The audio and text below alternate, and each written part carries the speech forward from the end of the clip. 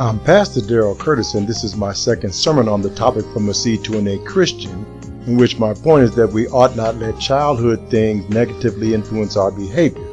We ought to grow past the slights we feel from our history and move forward to our destiny.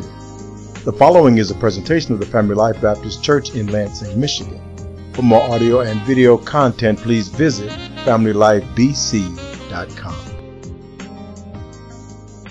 Well, good morning and a continued Happy New Year to those of you who have not been with us before this year on January 15th of 2012. And I want to thank my wife for providing me with the topic for our sermon series for this year. The title of this series is From a Seed to a Christian. And today we're preaching the second part of this sermon series, which will hopefully help us to change our Christian activities from commonplace to excellent. Now, our text for this second sermon in our series is in the book of James, chapter 1, verse 19 and 20, which reads as follows. So then, my beloved brethren, let every man be swift to hear, slow to speak, slow to wrath, for the wrath of man does not produce the righteousness of God. God bless the reading of his word, and let us bow our heads in a word of prayer. And now, our gracious and heavenly Father, be pleased to let us preach your word, not for fame or for reputation, but to the end that some might be made better, that some might benefit, that some might believe, and that some might be saved. We thank you, Lord, for the total sufficiency of Jesus Christ, for the perfect teaching ministry of your blessed Holy Spirit, and we ask you, Lord, that you would let him feed us until we want no more. In the strong and perfect name of Jesus Christ our Lord, we pray.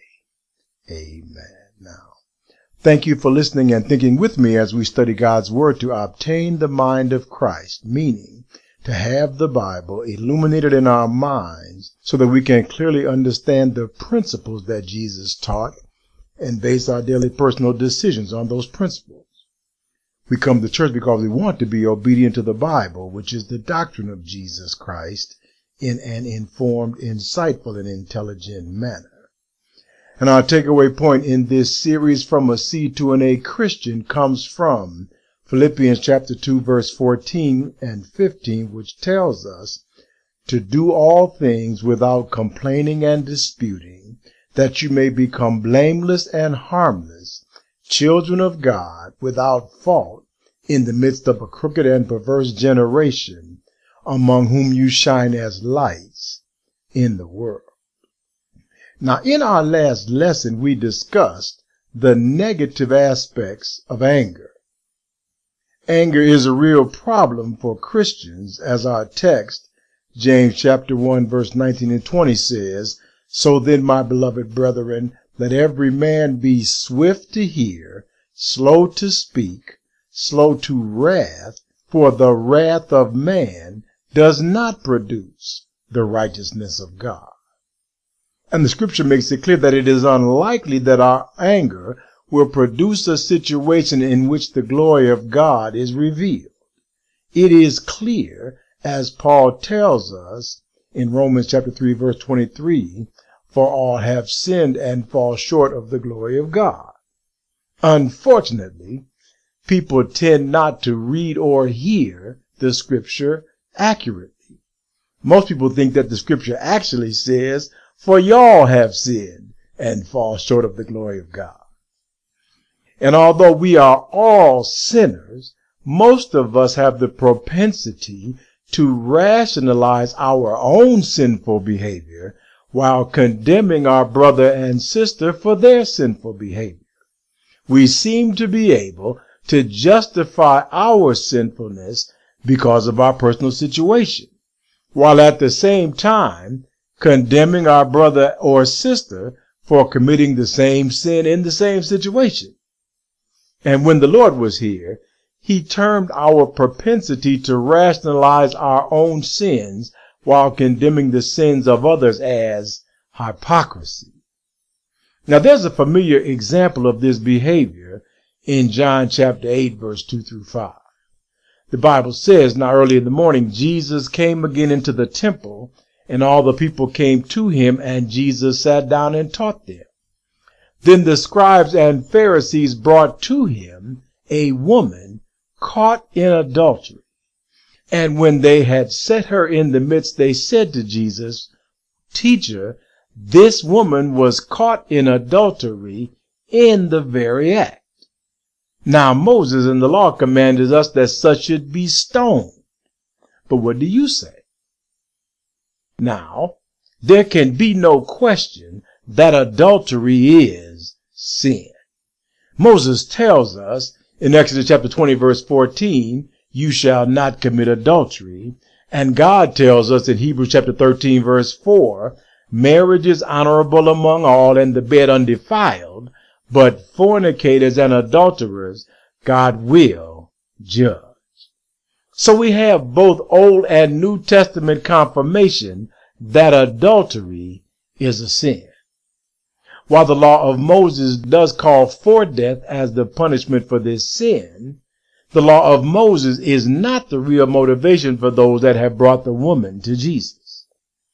The real motivation for those that brought the woman to Jesus is their desire to prove themselves to be closer to God than was Jesus. Now, psychologists believe that human beings are born with a propensity to a behavior called sibling rivalry.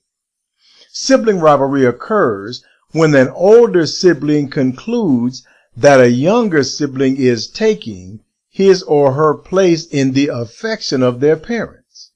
Generally, the older sibling is too immature and self-centered to recognize that his or her parents have the capacity to love more than one child. And children, being totally dependent upon their parents for survival, may become consumed by this desire to not lose status. The immature mind of the older child that concludes that his or her parents are more attentive to a sibling other than himself is threatened by the thought that his or her parents will abandon him or her in favor of their sibling.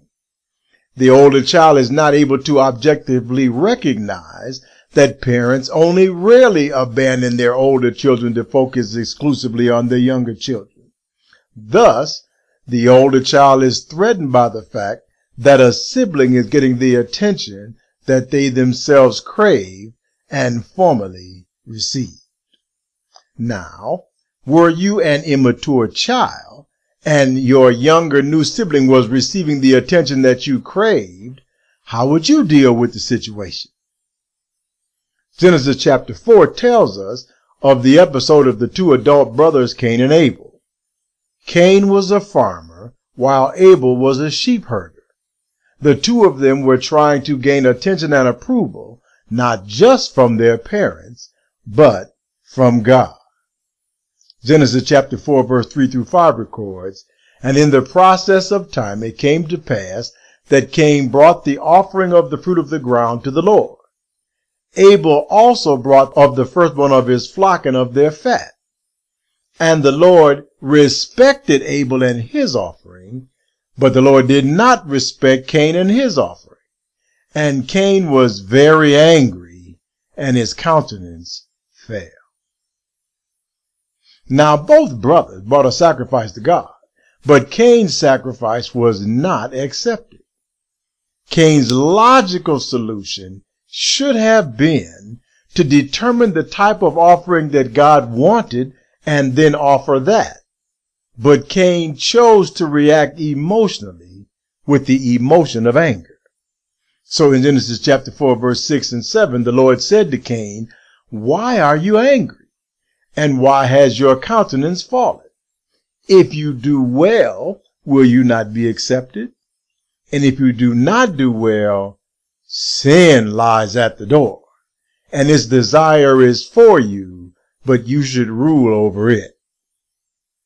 Now, God criticized Cain because Cain's offering was not done well. When we choose to have an emotional reaction to criticism, be it from God or whomever, we are in danger of committing sin. And in this passage, God tells us that sin desires us. It is the glory of the devil to tempt us into sin. To do so is the devil's fondest desire. But back in Genesis chapter 2, God gave mankind dominion over the earth, dominion meaning that God has given us the responsibility to make decisions to rule over our own sinful desire. The scribes and the Pharisees brought the woman to Jesus because she had committed adultery. And as I said earlier, adultery is a sin, but adultery is not the only sin. Jesus says in Matthew chapter 5 verse 22, "But I say to you that whoever is angry with his brother without a cause shall be in danger of the judgment." Cain had no cause to be angry with Abel. Cain knew the parameters of a good offering, but for whatever reason, Cain chose to not provide one. That Cain failed to provide a good offering was in no way the fault or the responsibility of Abel. Abel was, for all intents and purposes, an innocent bystander to Cain's failure. Now, had Cain been mature, he would have listened to God, took responsibility for his error, and corrected his mistake. It is clear, as Paul tells us in Romans chapter 3 verse 23, "For all have sinned and fall short of the glory of God." And Paul tells us that it makes no sense for us to either pretend that we never mess up or to blame someone else for our decision when we do mess up, when we sin. Once we make a mess, the only sensible thing for us to do is to clean up our mess as best we can. Cain, just go get another offering and offer it up to God. That will solve the problem, and that is all you have to do. Christian, if you sin, just confess your sin and repent. John tells us in 1 John chapter 1 verse 9, if we confess our sins, Jesus Christ is faithful and just to forgive us our sins and to cleanse us from all unrighteousness. And John tells us that Jesus is willing to cleanse us from all unrighteousness.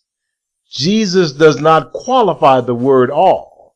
He does not say almost all unrighteousness or all unrighteousness within reason, but simply all unrighteousness.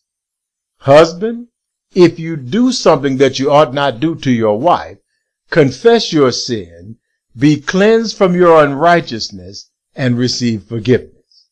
Wife, if you do something that you ought not do to your husband, confess your sin, be cleansed from your unrighteousness, and receive forgiveness. To do so is the correct response. But Cain chose to not respond correctly to his sin. Cain should have said, "I'm sorry, Lord, because my sacrifice was not done according to your instructions. Please forgive me and accept this more sufficient sacrifice." But Cain did not. Genesis chapter 4 verse 8 tells us, "Now Cain talked with Abel his brother, and as it came to pass, when they were in the field, that Cain rose up against Abel his brother and killed him." James chapter 1 verse 20 tells us, "For the wrath of man does not produce the righteousness of God." And that is true.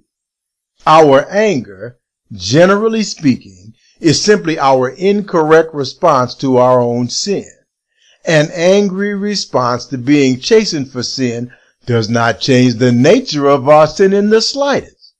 God desires righteousness in his people, and our anger has no power to change God's desire. Cain knew that he could not prevail in a dispute with God. It's not possible. So Cain picked a target over whom he could prevail, that being his brother. Cain vented his spleen But even in so doing, Cain did not escape God's jurisdiction. Genesis chapter 4 verse 8 through 12 tells us, "Then the Lord said to Cain, 'Where is Abel your brother?' Cain said, 'I do not know. Am I my brother's keeper?' And the Lord said, 'What have you done? The voice of your brother's blood cries out to me from the ground. So now you are cursed from the earth, which has opened its mouth to receive your brother's blood from your hand. When you till the ground, it shall no longer yield its strength to you. A fugitive and a vagabond you shall be on the earth.'" Now, indulging your anger may bring you some temporary satisfaction, even a feeling of having done something about your rejection. But in the final analysis, we are all under God's jurisdiction and have to answer to Him. Although we may feel sibling rivalry, the fact is that harming our sibling will not make our parents or God love us more.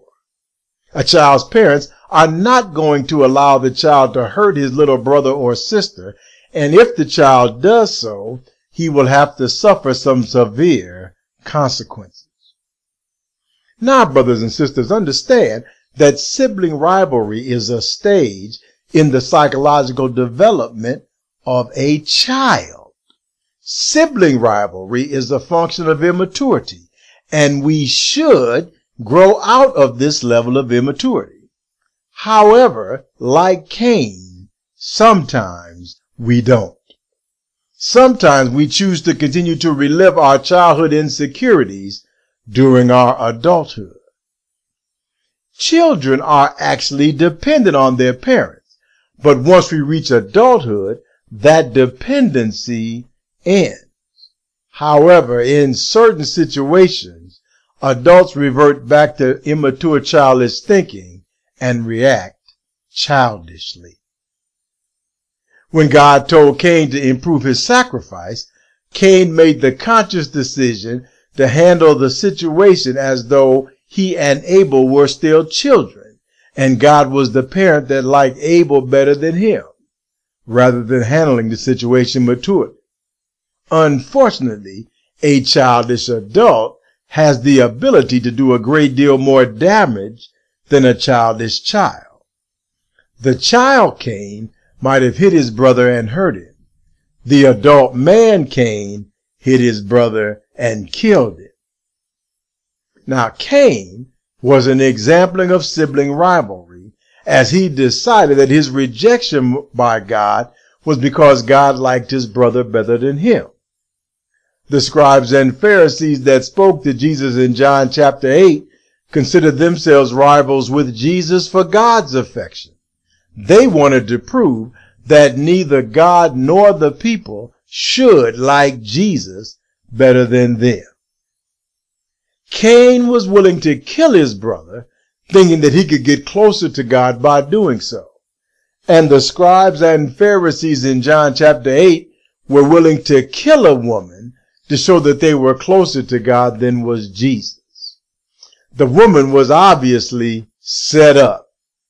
It is not possible to invade the privacy of someone in the act of adultery and bring them to a waiting tribunal unless you know that the act of adultery is taking place. The scribes and Pharisees threw down the gauntlet to Jesus. God said to stone this woman for her behavior, they said. We agree with God, but what is your position? Do you agree with God as we do, you who eat with tax collectors and sinners? The scribes and Pharisees were stung by Jesus' popularity with the people because of Jesus' effort to save the people rather than to condemn them. The people hailed Jesus as a man sent from God, when the scribes and Pharisees thought that they should have that honor, as they were the ones sitting in Moses' seat as the religious leaders of the nation. Jesus' leadership was being judged worthy, as was Abel, while the leadership of the scribes and Pharisees was being judged unworthy, as was Cain's. So like Cain, the scribes and Pharisees looked for someone to kill. But Jesus did not agree with the scribes and Pharisees that the woman deserved death. Jesus was not looking for someone to kill, but as Luke chapter 19 verse 10 tells us, for the Son of Man has come to seek and to save that which was lost. The woman was lost, as were the scribes and Pharisees. Jesus did not come to kill her or them, but as John 3:16 tells us, for God so loved the world that he gave his only begotten Son, that whoever believes in him should not perish, but have everlasting life.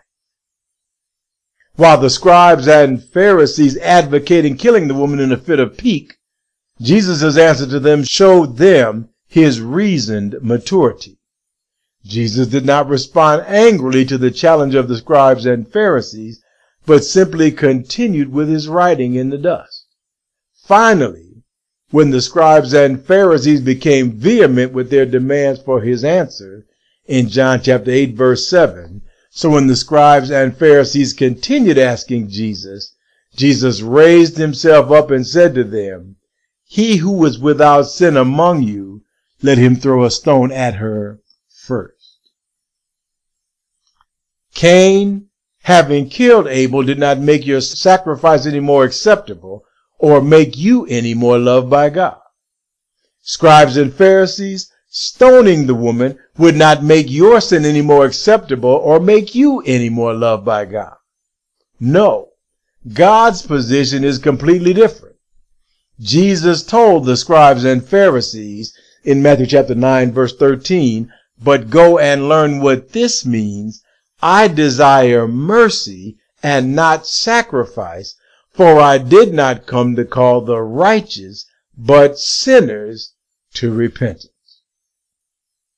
Jesus' calling the tax collectors and sinners to repentance frustrated the scribes and Pharisees, who could not stand Jesus' success drawing people into the kingdom of God. Jesus provided a stark contrast to the scribes and Pharisees, who were never able to convince the people or even themselves that they were nearly as close to God as was Jesus. The rivalry between the scribes and Pharisees and Jesus escalated because Jesus was clearly God's favorite, until the scribes and Pharisees, much like Cain, finally couldn't stand the fact that Jesus' sacrifices to God were being accepted while theirs were not. Eventually, the scribes and Pharisees, like Cain, felt it necessary to kill Jesus. That was the only way that they could see to win the rivalry that Jesus caused and reestablish the order that Jesus upset by being forgiving and loving rather than advocating force to keep people in line. Brothers and sisters, it is important to understand that sibling rivalry is for children. Sibling rivalry is a psychological phenomenon that occurs when children are too immature and self-centered to understand that their parents can love more than one child. But as we mature, however, we should learn to recognize that sibling rivalry is immature and wrong. We should become independent from our parents and not feel the need to compete for our parents' affection. Genesis chapter 2 verse 24 tells us, "Therefore, a man shall leave his father and mother and be joined to his wife, and they shall become one flesh." A mature adult is not dependent upon his or her parents, but on his or her spouse. And as we mature, our focus is supposed to change, and we are supposed to become parents, not rely on our parents for approval and affection as would a child. A mature adult should not be rivals with his brothers or sisters, but all the siblings should be peers. However, in this case, The psychological development of the scribes and Pharisees was stunted. Paul tells us in 1 Corinthians chapter 13, verse 11, when I was a child, I spoke as a child, I understood as a child, I thought as a child, but when I became a man, I put away childish things. But the scribes and Pharisees did not put away the childishness of sibling rivalry. They refused to recognize that God has work for all of us and that we ought not envy someone else's blessing, but that we ought work to develop our own. The scribes and Pharisees were psychologically stuck in childhood. They refused to grow up and recognize the good work that Jesus was doing, but rather remain competitive with him. And their competitiveness caused them to become more and more angry with Jesus until their anger boiled over. Matthew chapter 27, verse 22 and 23 records, Then Pilate said to them, Then what shall I do with Jesus who is called Christ? They all said to him, Let him be crucified. Then the governor said, Why? What evil has he done? But they cried out all the more, saying, Let him be crucified. You see, even the Roman procurator knew that Jesus was innocent. Even the Roman procurator could see that there was no fault in Jesus. And before the Roman procurator sentenced Jesus to death, he washed his hands of the matter to make it clear that Jesus' death sentence was only being carried out in response to their wishes. Matthew chapter 27, verse 24 and 25 records, When Pilate saw that he could not prevail at all, but rather that a tumult was rising, he took water and washed his hands before the multitude, saying, I am innocent of the blood of this just person. You see to it. And all the people answered and said, His blood be on us and on our children. Jesus Christ died on Calvary's cross to save us from our sins. But the proximate reason for Jesus' crucifixion was the anger of the scribes and Pharisees. And our text, James chapter 1 verse 20 tells us, For the wrath of man does not produce the righteousness of God. But as another victim of sibling rivalry, Joseph told his brothers when his brothers came to reconcile with him after selling him into Egyptian slavery in Genesis chapter 15 verse 20. But as for you, you meant evil against me, but God meant it for good in order to bring it about as it is this day, to save many people alive. And our lesson for today is that those of us that are adult should grow up. Sibling rivalry is not relevant to our adult situation. Our parents are not providing for us as they did when we were defenseless children, so it is appropriate that our allegiance to our parents changes. Rather than becoming angry and punitive when someone else in our family does better than we do, we need to learn to rejoice with them. Rather than dwelling on past hurts and perceived slights, we must utilize adult thinking, recognize that we ought no longer be in competition for our parents' affection because now we have our own families and our parents ourselves, and work cooperatively rather than competitively to have the best relationships that we can with others. Every individual has two chances for a good parent-child relationship. The first chance is one over which we have no control.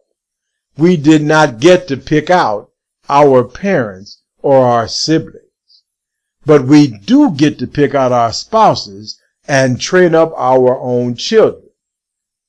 But we need to give up our dependence on our first relationship in order to maximize the second. It is impossible to swim across the pool while holding on to the side of the pool where you first jumped in. It is impossible to drive forward safely, looking in the rearview mirror. Jesus' passion experience matured Jesus and prepared him for leadership.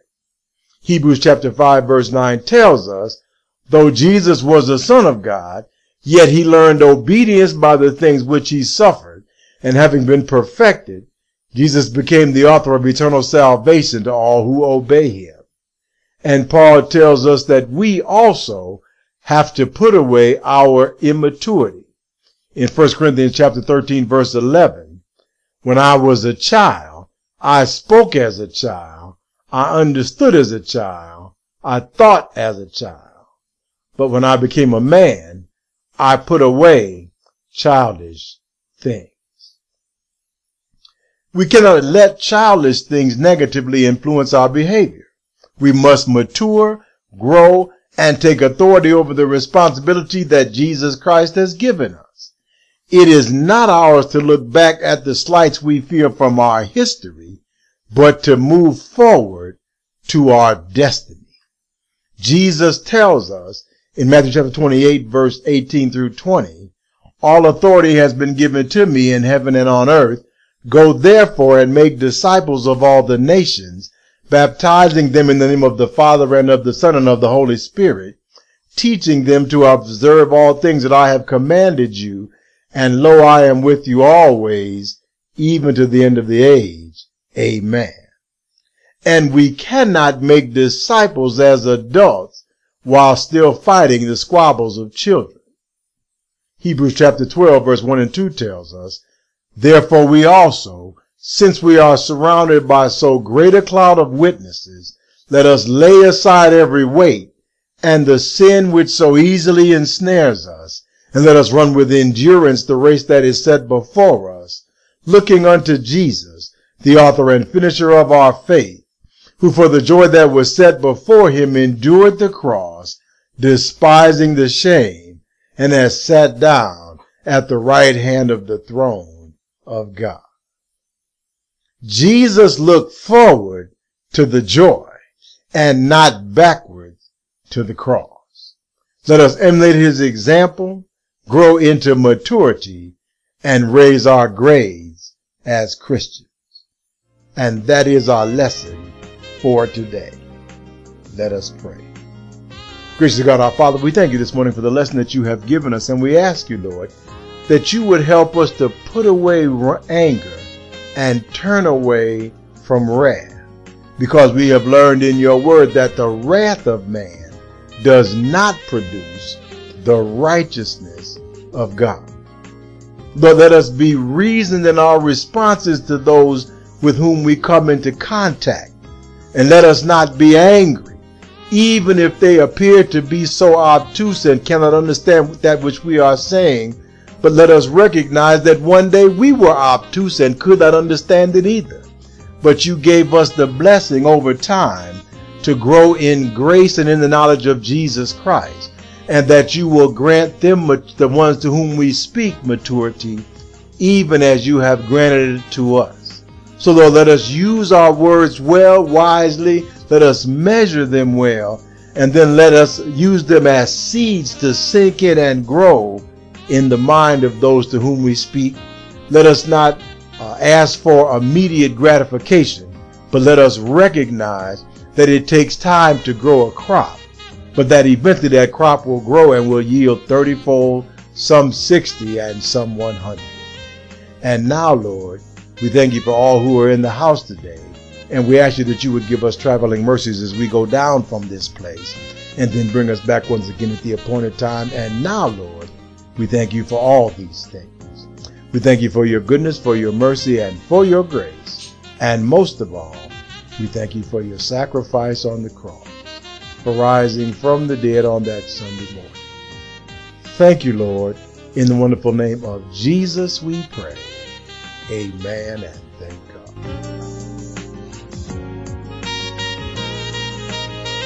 Thank you for listening. We hope you were blessed by this presentation.